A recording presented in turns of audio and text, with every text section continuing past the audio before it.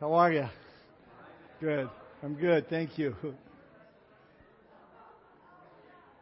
Good morning. I think we need to, blink the lights. I said last week, like they do in the theater, just a 5-minute warning. We are continuing our study through the book of 1 Peter. We are in chapter 4. We're going to be looking at verses 12 through 19 this morning. If you need a Bible, just raise your hand, and one of these fine gentlemen will bring one right to your seat so you can follow along with us. 1 Peter chapter 4, verses 12 through 19 as we make our way through the book of 1 Peter.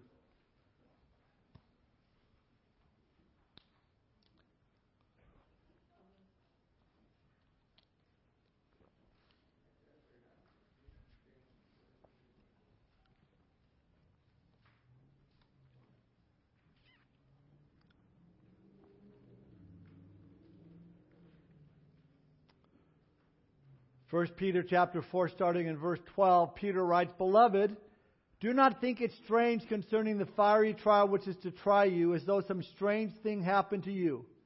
But rejoice to the extent that you partake of Christ's sufferings, that when His glory is revealed, you may also be glad with exceeding joy. If you are reproached for the name of Christ, blessed are you, for the Spirit of glory and of God rest upon you. On their part He is blasphemed, but on your part He is glorified. But let none of you suffer as a murderer, a thief, an evildoer, or as a busybody in people's matters. Yet if anyone suffers as a Christian, let him not be ashamed, but let him glorify God in this matter. For the time has come for judgment to begin at the house of God. And if it begins with us first, what will be the end of those who do not obey the gospel of God? Now if the righteous one is scarcely saved, where will the ungodly and the sinner appear? Therefore, let those who suffer according to the will of God commit their souls to Him in doing good as to a faithful Creator." The title of my message this morning is "Suffering Leads to Glory." Let's pray. Father, we thank You for this opportunity that we have to be in Your Word. We thank You, Lord, for just, Lord, the opportunity to hear from You, Lord, from Your Holy Spirit speaking to our hearts as we study Your Word.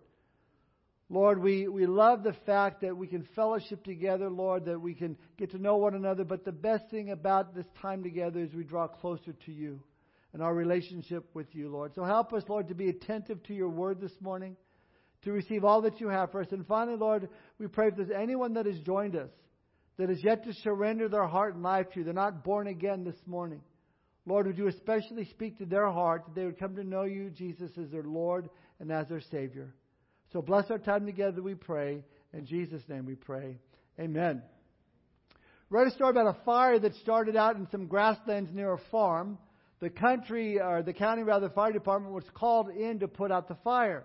Well, the fire was bigger than the county fire department can handle, and so someone suggested, hey, call the volunteer fire department, call them, those guys in. And despite some doubt that the volunteer outfit would be of any assistance, he said, all right, we need help, let's call them.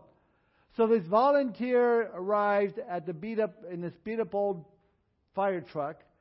They rumbled straight towards the fire, drove right into the middle of the flames, and stopped. The firemen jumped out of the truck and frantically started spraying water in all the directions around them. Soon they'd snuffed out the center of the fire, breaking the blaze into two easily controlled parts. Well, watching this whole scene, the farmer was so impressed with this volunteer fire department and so grateful for what they had done in sparing his farm, he wrote them a check right on the spot for $1,000. Well, the local news reporters, asked the volunteer fire captain, "What do you plan on doing with the funds?" "That ought to be obvious," he responded, wiping ashes off his coat.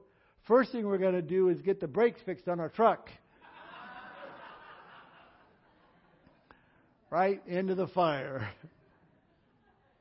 How that story goes so well with Romans 8:28. And we know all things work together for good to those who love God, to those who are called according to His purpose. And there cannot be any truer words than what Peter's telling us here when it comes to suffering. Because what we've seen for the most part is Peter dealing with the subject of suffering. He has pointed to Christ as our example to be like when we go through hard times, when we go through difficult times. We've been encouraged to keep our eyes focused on Him. And that's not really too difficult for us when everything is going well. Most of us, we've been blessed by God. God has supplied for all of our needs. We've been blessed by God that we live in a free country where we have religious freedom. We have personal freedom. For the most part, we've been blessed with good health, with food on the table. We feel secure in our country. And the reality is we have it pretty easy when it comes to our Christian faith. But what about if things change?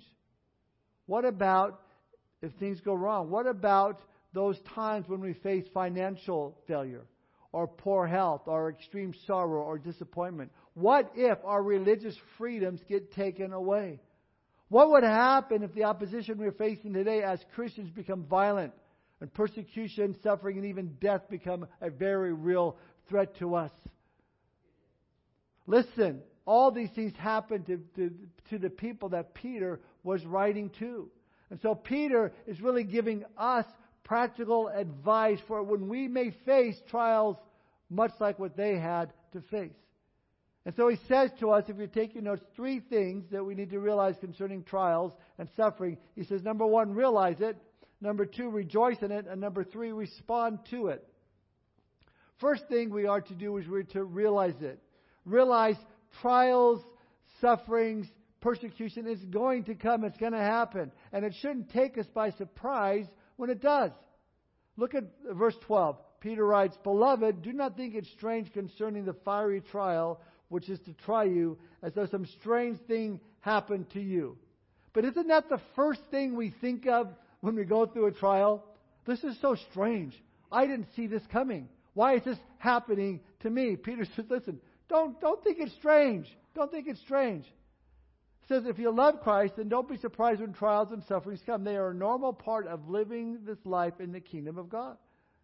In fact, Jesus says, if the world hates you, you know that it hated me before it hated you in John 15:18. He said in John 15:20, if they persecuted me, Jesus said they will also persecute you.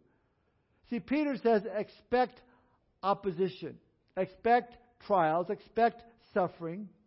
The image of fire here, the fiery trials, often used for a time of testing or persecution in today's language.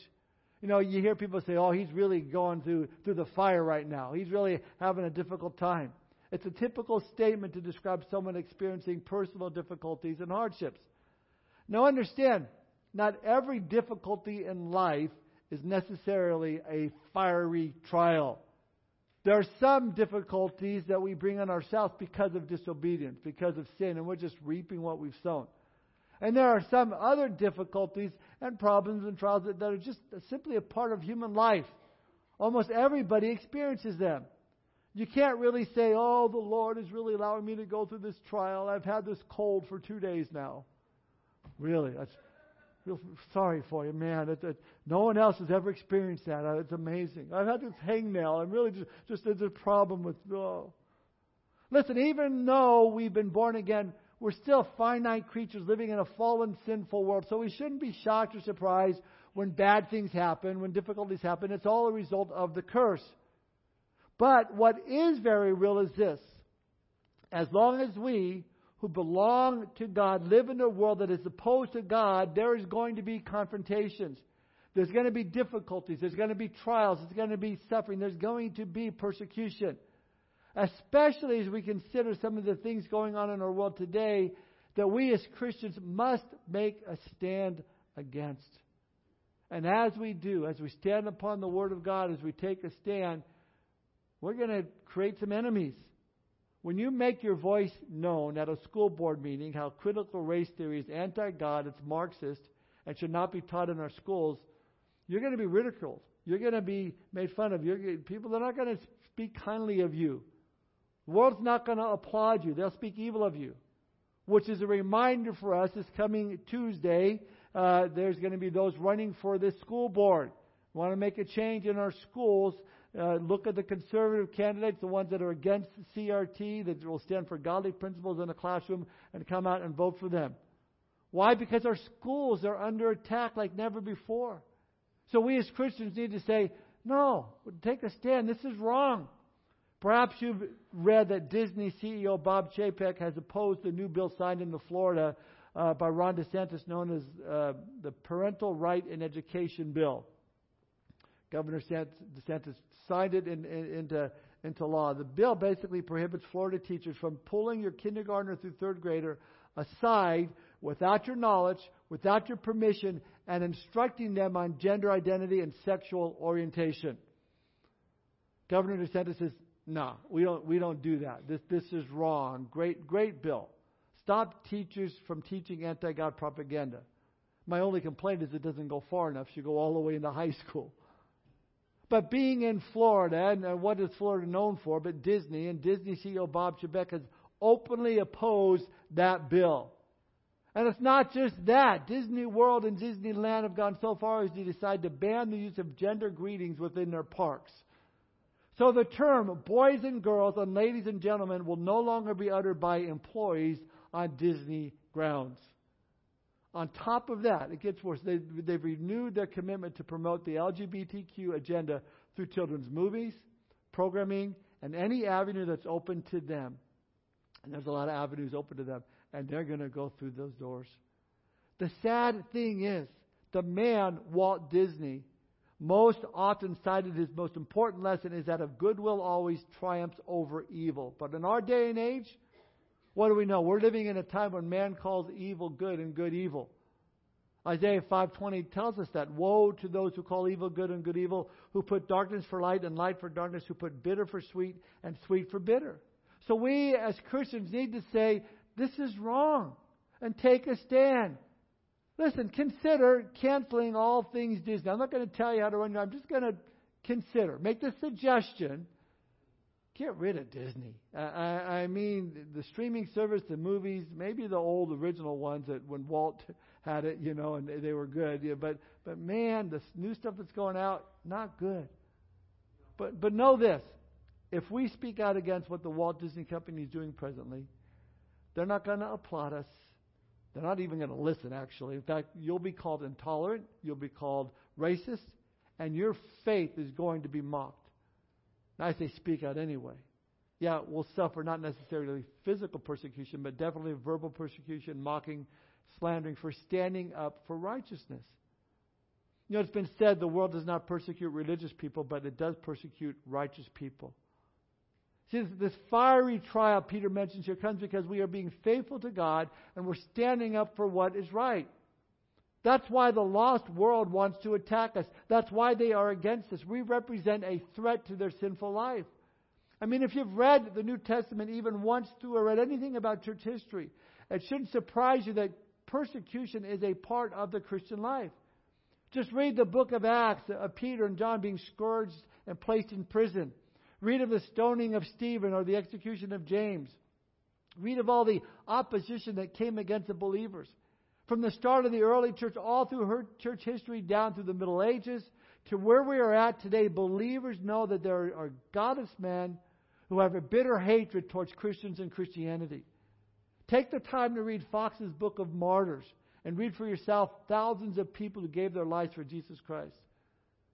Did you know that Joseph Stalin, when he gained control of the USSR in 1924 and communism began from 1945 to 1975, at the height of communism, Christians worldwide were killed at the rate of 330,000 per year. That doesn't even take into account those that were persecuted for their faith and lived. Today, places like North Korea, Pakistan, Iran, Christians are being persecuted, even put to death. And yet, you know what? God's work continues still. We have a brother here from our church, Pastor Wakas. He's in Pakistan right now. We have a couple sister churches there preaching the Word of God. People coming to faith over the Word of God. When he gets back, I'm excited to hear what he has to say. Because that tells me people, despite the persecution, people are still coming to faith in Christ. And though the wicked have mercilessly tortured followers of Jesus Christ, cruelly taken the lives of many, they have been unable to put an end to the witness of the gospel.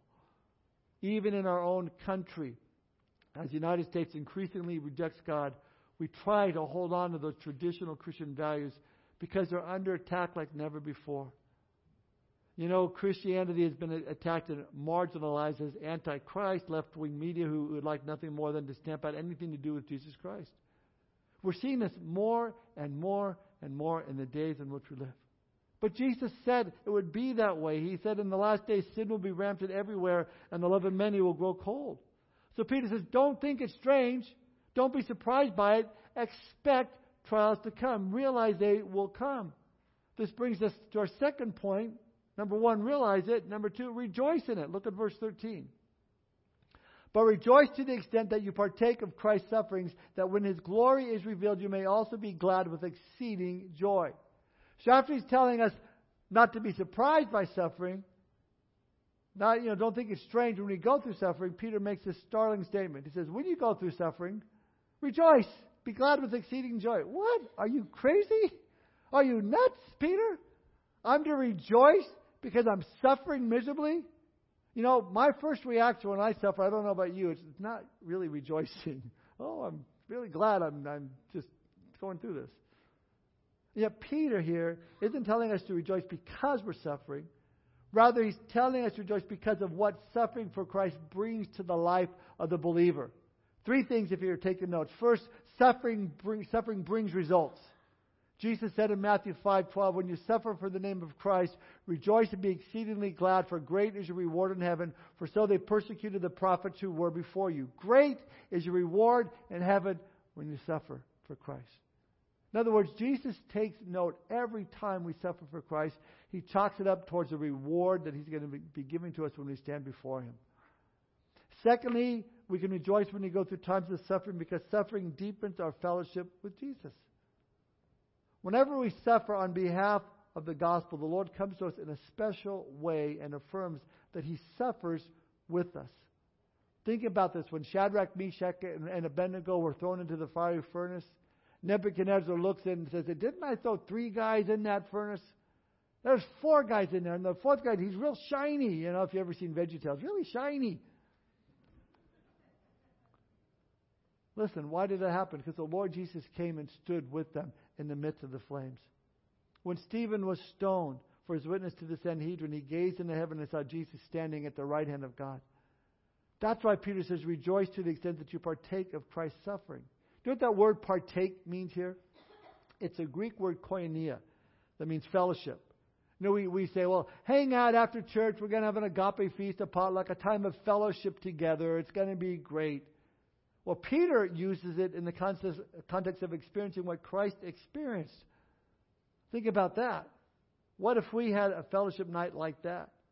Hey, come on out and join in some fellowship with Christ as we invite those who hate Christ to come in and persecute us. That's fellowship. What do you say? I don't think we'd have much of a crowd. I'm a little busy that night. But here's my point. When we suffer for the sake of Christ, it brings us closer to the Lord and more opportunities to identify with His sufferings, to experience what He experienced. Paul said in Philippians 3:10, that his goal in life is that I may know Him and the power of His resurrection and the fellowship of His suffering, the koinonia of His sufferings, being conformed to His death. Because every time a believer encounters any form of persecution or goes through any various times of suffering, it becomes an opportunity for that person's relationship with Christ to be deepened as they experience a part of His pain, howbeit a small part, but still a part. It gives us some idea what Christ went through for us, what it must have been like for Him to be persecuted by the very people He came to save. So if you've ever suffered unjustly or been ridiculed or mocked or defamed or falsely accused, everything that in you that wants to scream, that's not right, it's not fair, it's not true. But then we look to Jesus and what He went through for us. And you see that He just stood there and He just took it all. He was silent when they were falsely accusing Him. He had done no wrong. He knew He had done no wrong. He knew they had no real accusation to bring against Him. Now listen, maybe in your case, maybe in my case, though the accusations are false, if we look hard enough and we look close enough, we would find some accusation that would stick because we've all sinned. Yet Jesus, He wasn't as perfect. Absolutely perfect. And yet He suffered unjustly for us. And so because God allows us to suffer times for Christ's name's sake, it gives us that small taste of what Jesus went through. See, the situation you're going through draws you closer and deeper into more intimate knowledge of the Lord. You get a little bit better picture of what He went through for us. Then you realize that He totally understands what you're going through. Why? Because He's been there. He knows what it's like to be betrayed by the ones he loved. He knows what it's like to have those who he gave himself to deny him and take advantage of him and abandon him and forsake him. That's why the writer of Hebrews could write in Hebrews 4:15, "For we do not have a high priest who cannot sympathize with our weaknesses, but was in all points tempted as we are, yet without sin." You see, time and time again, the Lord can say to you and to I, no matter what the difficulty, no matter what the problem, I know how you feel. That alone deepens our relationship with Jesus. So that when we go through times of difficulties and suffering, we can rejoice because suffering brings results. Suffering deepens our fellowship with Jesus. And the third thing, suffering gives us an opportunity for God to be glorified in our lives. Look at verse 14. "If you are reproached for the name of Christ, blessed are you, for the Spirit of glory and of God rest upon you." That word reproach there means to be reviled. Means to be insulted. And sometimes we are insulted because we take a stand for Christ. Peter says if that happens, you're blessed. You can rejoice. Now, I don't know of anyone that likes to be insulted. You know, I think of the movie Princess Bride. If you've seen that, Prince Humperdinck, he faces Wesley, and he said he's going to fight him to the death. And Wesley says, "No, to the pain." And Humperdinck says, "Well, I don't think I'm quite familiar with that phrase." And Wesley says, "I'll explain it, and I'll use small words that you will be sure to understand, you warthog-faced buffoon." A little bit of an insult. Humperdinck lost the battle of insults. No one likes to be insulted. But when it comes to the Christian and being insulted for the sake of Christ, Peter says, be blessed. Why? Because we need to understand Christ is an insult to our human nature. Christ is an insult to our pride, human pride. Let me explain. Mankind, the human nature, or fallen nature, thinks, I'm okay. I'm pretty good. Or at the very least, we think we're not that bad. We know we aren't perfect, but we think we're pretty close. Now, because Jesus was and is the only one that is truly perfect, and He came to do for us what we could never do for ourselves, to the average non-believer, they have a problem with that. To the person that thinks he or she has it all together, that's a problem. Saying that Jesus is the only one who has it all together, that's an insult to their pride. It's a blow to their self-esteem and their self-sufficiency. And they'll respond to it often in forms of insults to you or mockery of God. To tell them that Jesus is the way, the truth, and the life, and that no man comes to the Father but by Him. To tell them that we've all sinned and fallen short of the glory of God, it's offensive to them, offensive to the world. That's why there's so many religions out there in the world that rely on good works for salvation. Because they think in their pride, something they can do to work their way to God. So people will find it insulting and will want to lash at you when you tell them there's no amount of good things you can do to make yourself right with God. You can't get into heaven but by any good thing you do. Only perfection can, and we are not perfect. That's why Jesus came into the world, to take our place upon that cross. For He made Him who knew no sin to be us, sin for us, that we might become the righteousness of God in Him. But understand, when we are insulted for the name of Christ, it's because that person has made themselves equal to God. They made a God in their own liking, and they certainly don't like hearing that they are someone who is inferior, and so they're going to backlash at you and me. But again, Jesus said all these things they will do for my name's sake because they don't know Him who sent me. But if the Lord allows you, blesses you with going through ridicule and insult for His name's sake, He's given you the opportunity to shine brightly and for God to be glorified in your life. Again, verse 14, for the Spirit of glory and of God rest upon you. I think of Stephen there in Acts chapter 6, verse 15. At his trial and at his stoning, all who sat in the council looking steadfastly at him saw his face as the face of an angel. Stephen knew that his death was imminent. Yet because of the work of the Holy Spirit in his life, he had brightness, a calmness, and a confidence. And there's been many martyrs for the faith that have had opportunities for the Spirit of God and God to rest upon them, as Peter says. The late pastor and author Richard DeHaan, who served the Lord in the early 1900s, penned for us how he imagined what it would have been like for the early Christians who were being martyred for their faith. And he says this, and I quote, in my mind's eye, I can see thousands of people gathered in a large arena, seated on stone tiers. They have come to watch athletes demonstrate their skills, but that is not the main attraction. The great cry goes up. The Christians to the lions. The door opens and a small band of men, women, and children walk slowly to the center of the stadium. Calmly and without a trace of hatred or fear on their faces, they kneel together on the ground. They pray and then rise from their knees to sing the hymn found in 2 Timothy 2:11 and 12. This is a faithful saying, for if we died with him, we shall also live with him. If we endure, we shall also reign with him. If we deny him, he will also deny us. Before the song is ended, the hungry lions, which have been starved for a week, are released from their cages, and in a few moments, it is all over on earth for the Christians. I say to myself, why did they die that way? Just a few grains of incense on a pagan altar. Just a word of veneration for the image of the emperor. And they could have walked under the light of the sun to the embrace of friends and relatives. But to take that way of escape from violent death was abhorrent to them, for they had experienced the reality of Jesus Christ and his salvation. They knew that their bodies were the temple of the Holy Spirit, and in their dying they manifested his presence and the glow of faith that could be seen upon their faces. End quote. See, Peter, his conviction is that something of that glow of glory rests upon a man or a woman who suffers for the name of Christ. Even in death, God will give you the strength to stand for him. But people on the outside, they don't get it. They don't understand where this strength comes from. It's from the Lord.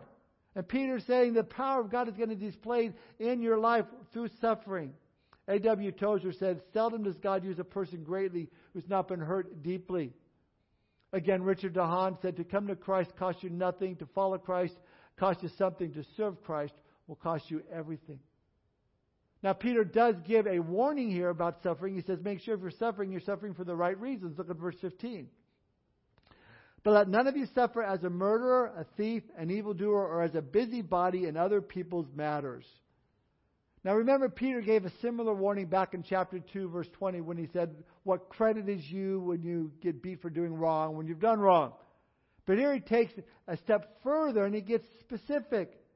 And I want you to notice this list here that Peter gives us. He says, if you're going to suffer, none of you suffer as a murderer. That's bad. A thief, an evildoer, horrible, terrible, bad things. But notice what he also adds on that list. A busybody. Busybodying in other people's matters. Why does he say that? Well, because that can be just as damaging. That's why. I think we all know busybodies, don't we? Those who love to stick their noses in other people's business. It's been said their only form of exercise is running down others and jumping to conclusions. It always seems to amaze me how people can get so wrapped up in other people's lives that they want to tell you about it. That doesn't make sense to me. I mean, don't you have enough of your own problems to always be thinking about this person or that person? But for some people, that's just their life. And their thoughts revolve about what that person is doing, or what that person did, or what that person is wearing or not wearing. And, well, what if they do this? And what if they said, did you see what they did? I can't believe they did that. Look what I don't care. Talk to God about them. Don't talk to me. I like the old children's song about being redeemed. One chorus goes, you can talk about me all that you please. I'll talk about you when I'm on my knees. All my sins are washed away. I've been redeemed. I mean, he adds with murderers and evildoers and thefts, busybodies in other people's matters. Don't get involved in them. Yet, Peter says in verse 16, yet if anyone suffers as a Christian, let him not be ashamed, but let him glorify God in this matter. If you're suffering for a reason not brought on by yourself, don't be ashamed. Don't think you're less of a Christian. Don't buy the lies that are thrown at you. Rather, look for the opportunity to bring God glory. Say, yeah, this is tough, but you know what? God's been faithful in my life. And I just want to tell you what God has done in my life. And seek ways to bring God glory, and God will see you through. Now, I want to point out something here that's interesting. When Peter uses the word Christian in verse 16, it meant so much more back then than it does today. Today, if you call yourself a Christian, you might as well say, oh, I'm an American. I'm a Christian. Or you're religious, they think. Or, even Mormons call themselves Christians. Then you have the Christian Science Church, which is neither Christian nor science. But Peter's day, the word Christian actually stood for something. Wasn't as common as it is today, and the meaning was never misunderstood. This is one of 3 places that term is used in the New Testament. The term Christian actually originated by those who hated the believers. Shows up first in Acts chapter 11, verse 26. There in Antioch, the believers were first called Christians. Wasn't a compliment. It was used as a derogatory term. Acts 26:28, Agrippa said to the Apostle Paul, "You almost persuade me to become a Christian." You see, if you were called a Christian, it was because you reminded them of Jesus. And we know of people who remind us of Jesus. You go, man, they're just like Jesus. Man, they're so kind. Man, they're so gracious. Man, their attitude. I love hanging around this person because I love it. Now, on a side note, the early church, because of persecution, they just didn't walk up to somebody and say, "Hey, you Christian? I'm a Christian. You Christian?"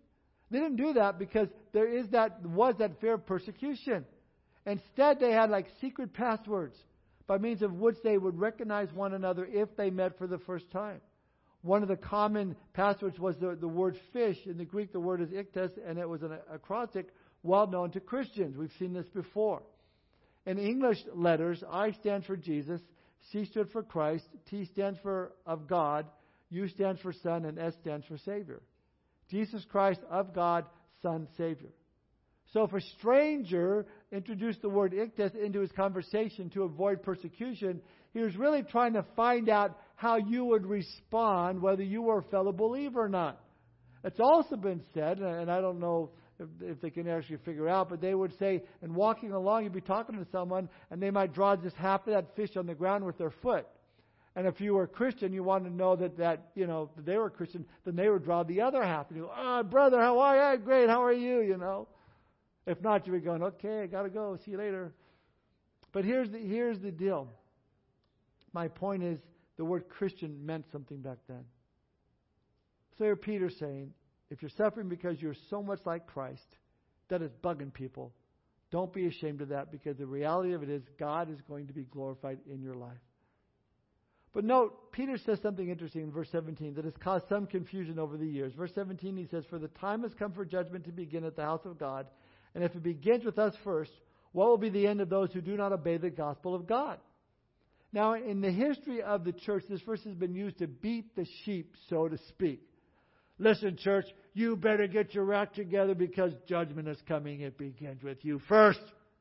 God has taken names and He's starting with the church first. Watch out. Now, don't get me wrong. I firmly believe that the church as a whole does need to get its act together. But I don't believe this is the warning that Peter is giving to the church here, to get ready or not, because you're going to be judged. Understand that Peter is writing to this from Rome. The Holy Spirit is revealing to him the situation. Peter sees what's happening in the world around him. He sees Caesar Nero, putting Caesar and Nero together, he's seeing what he's doing. He knows that under Nero's leadership, more judgment is coming. But the judgment that Peter is speaking of is not from God. That judgment was poured out, that we deserve was poured out on Christ. No, this judgment that begins at the house of God is from Satan. Satan was and is behind all of the persecution of the church. Started back in the early church, continues to this day. So Peter's warning the believers, hang in there. Yeah, it's going to get worse in the house of God among Christians. It's going to get a lot worse. And it did. Nero launched the first of 10 persecutions that continued over the next 250 years, where over 6 million Christians were put to death. But then Peter makes a contrast between those that are suffering presently because of persecution and those that will suffer eternally because of the rejection of Jesus Christ. Again, verse 17, time has come for judgment to begin at the house of God. And if it begins with us first, what will be the end of those who do not obey the gospel of God? In other words, Peter says, look, the judgment that you are going through the hand of the enemy is nothing compared to what the people who don't know Christ are going to face at the hand of God. To put it another way, your life on earth is the closest to hell as you'll ever get, but to the non-believer, this is the closest to heaven that they'll ever see. And then Peter says in verse 18, another misunderstood verse, he says, "Now if the righteous one is scarcely saved, where will the ungodly and the sinner appear?" So what does he mean when he says the righteous one scarcely saved? Well, the word scarcely means it's difficult. It's a hard thing. Not hard in the sense that you have to work for it. We've talked about that. Our salvation is a gift, unearned, unmerited, but hard in the sense of what Jesus said. Remember what Jesus said in Matthew 7:13 and 14, enter by the narrow gate, for wide is the gate and broad is the way that leads to destruction, and there are many who go in by it, because narrow is the gate and difficult is the way which leads to life, and there are few who find it. So Peter's saying, when you consider all that God has done for you through Jesus Christ, how He saved you through faith in Christ alone, how He saved you through His grace by pouring out His wrath and His judgment that you deserved onto His only Son, seeing His Son beaten beyond recognition, taking what we deserve, all that so we can have eternal life and have our sin forgiven. What do you think it's going to be like for those that reject that gift? Reject what Jesus did for them? I tell you this, it's not something I would want anybody that I know and love to ever have to face. In other words, if you think times are tough now, wait until God moves upon a Christ-rejecting world during the Great Tribulation period as described in Revelation 6-19. Yeah, it may be hard for us as a Christian, but it's going to be a whole lot harder if you reject Christ. Because if you're still here when the tribulation starts, and you've still rejected Jesus Christ as your Lord and as your Savior, you will go through unbelievable pain and suffering only to end up in hell. But you don't have to. If you just give your life to Christ today, ask Him to forgive you of your sin and commit your life to following Him. Listen, the fact of the matter is life is hard. That's just the way it is. It's hard for everyone. It's life. But even though it's hard and even though we have problems, we have access to the problem solver, Jesus Christ.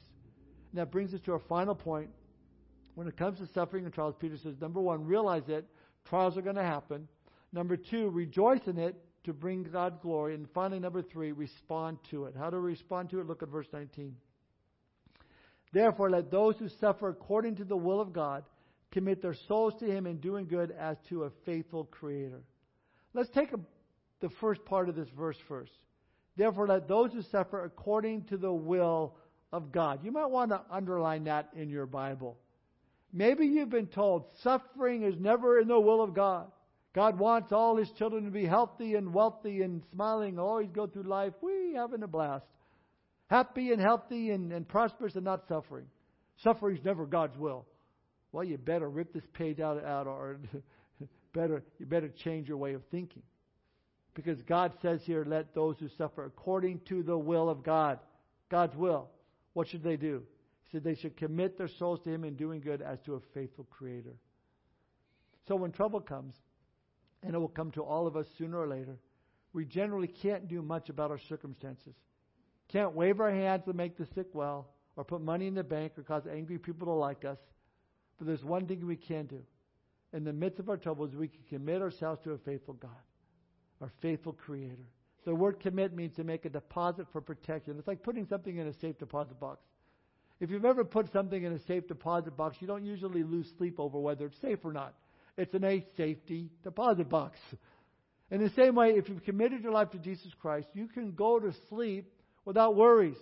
God is taking care of you. He's our faithful Creator, and He will only do what's ultimately best for you and for me.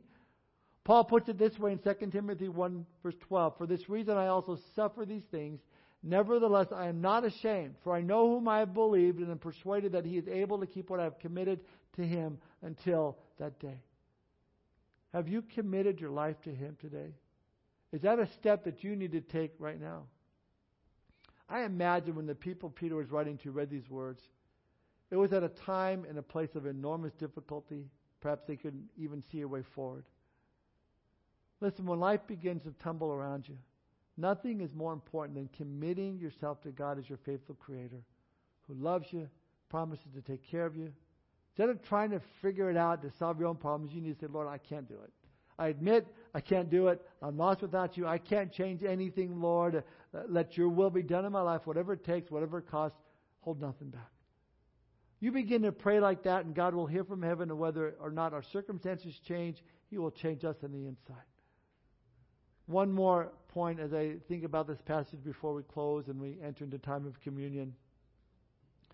I believe that we can never really believe that God can take care of whatever circumstance in our lives are unless we also believe in the sovereignty of God over every detail of our lives.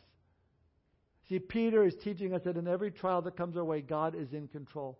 Nothing can touch us that doesn't first pass through the Father's loving hands. And we will never believe in the sovereignty of God in our trials unless we also believe that God loves us with an everlasting love. And we will never be convinced of God's love unless we fix our eyes and hearts upon the cross of Christ. There we see how the evil purposes of man serve the eternal purposes of Almighty God. There we see how human suffering accomplished our eternal salvation. Fix your eyes upon the cross of Christ. If you don't, it makes no sense to rejoice in our suffering.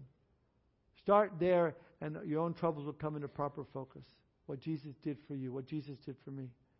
So that even when the dark days come, even when you're called to go down through that valley, you can do it knowing that He'll take care of you.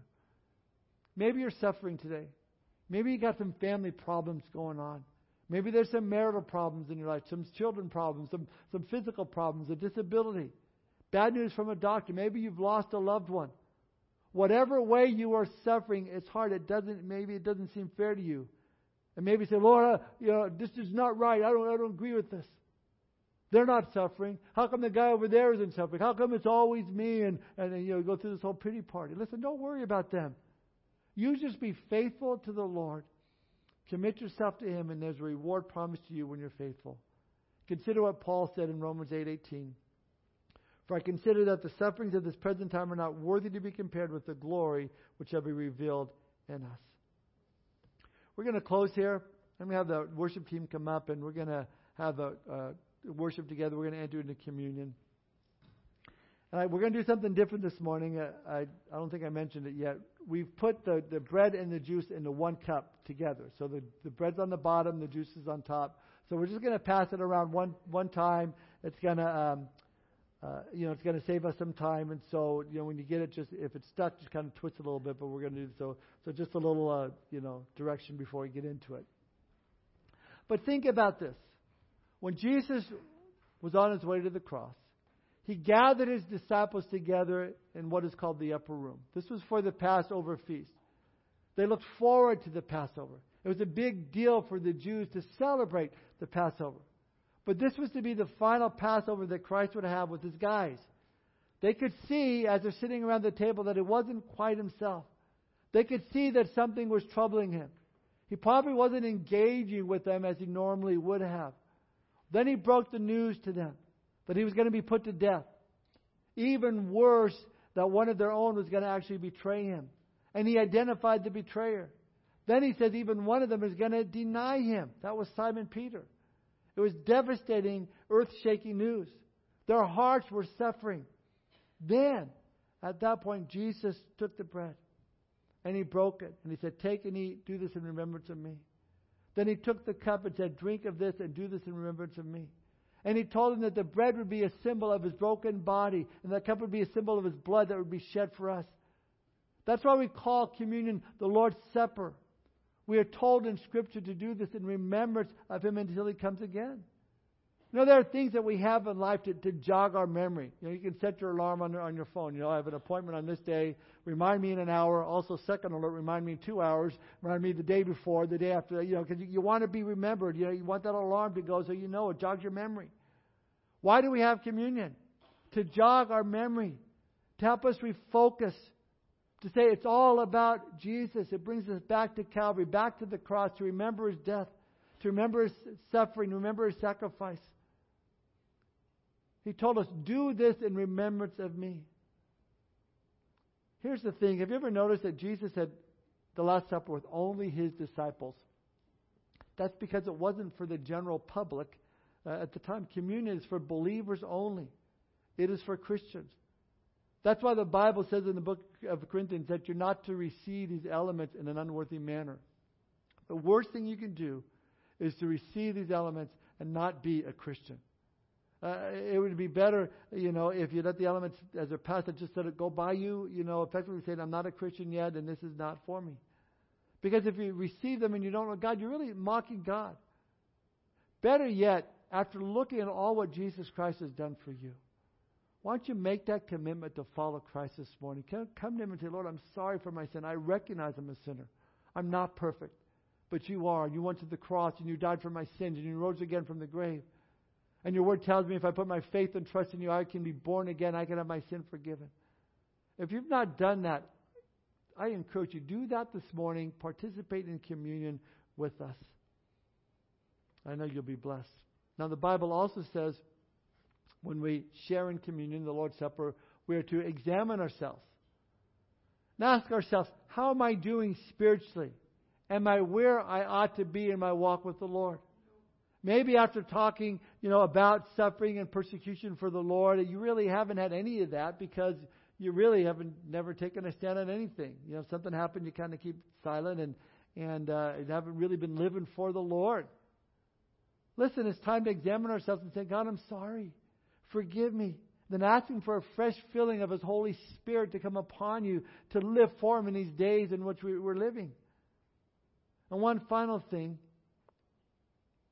as we look to the Lord, if there's any sin in your life, just ask Him to forgive you. Ask Him to cleanse it. The Bible says if we confess our sins, God is faithful and just to forgive us our sins and cleanse us from all unrighteousness. Let's pray. Father, we thank you for this time that we can spend this morning, remembering the cross, what you did for us upon that cross. And Father, I pray right now, if there's anyone here that has not surrendered their heart and life to you this morning, they're not born again, Lord, that you would speak to their heart now, and they would cry out to you. They would call out to you to find that forgiveness of their sin, to be born again today. To know that if they were to die today, they would go to heaven into your presence.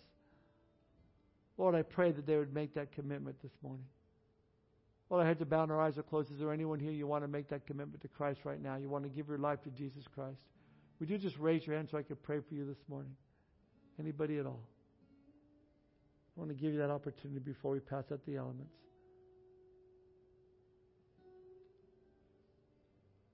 Father, again, thank you.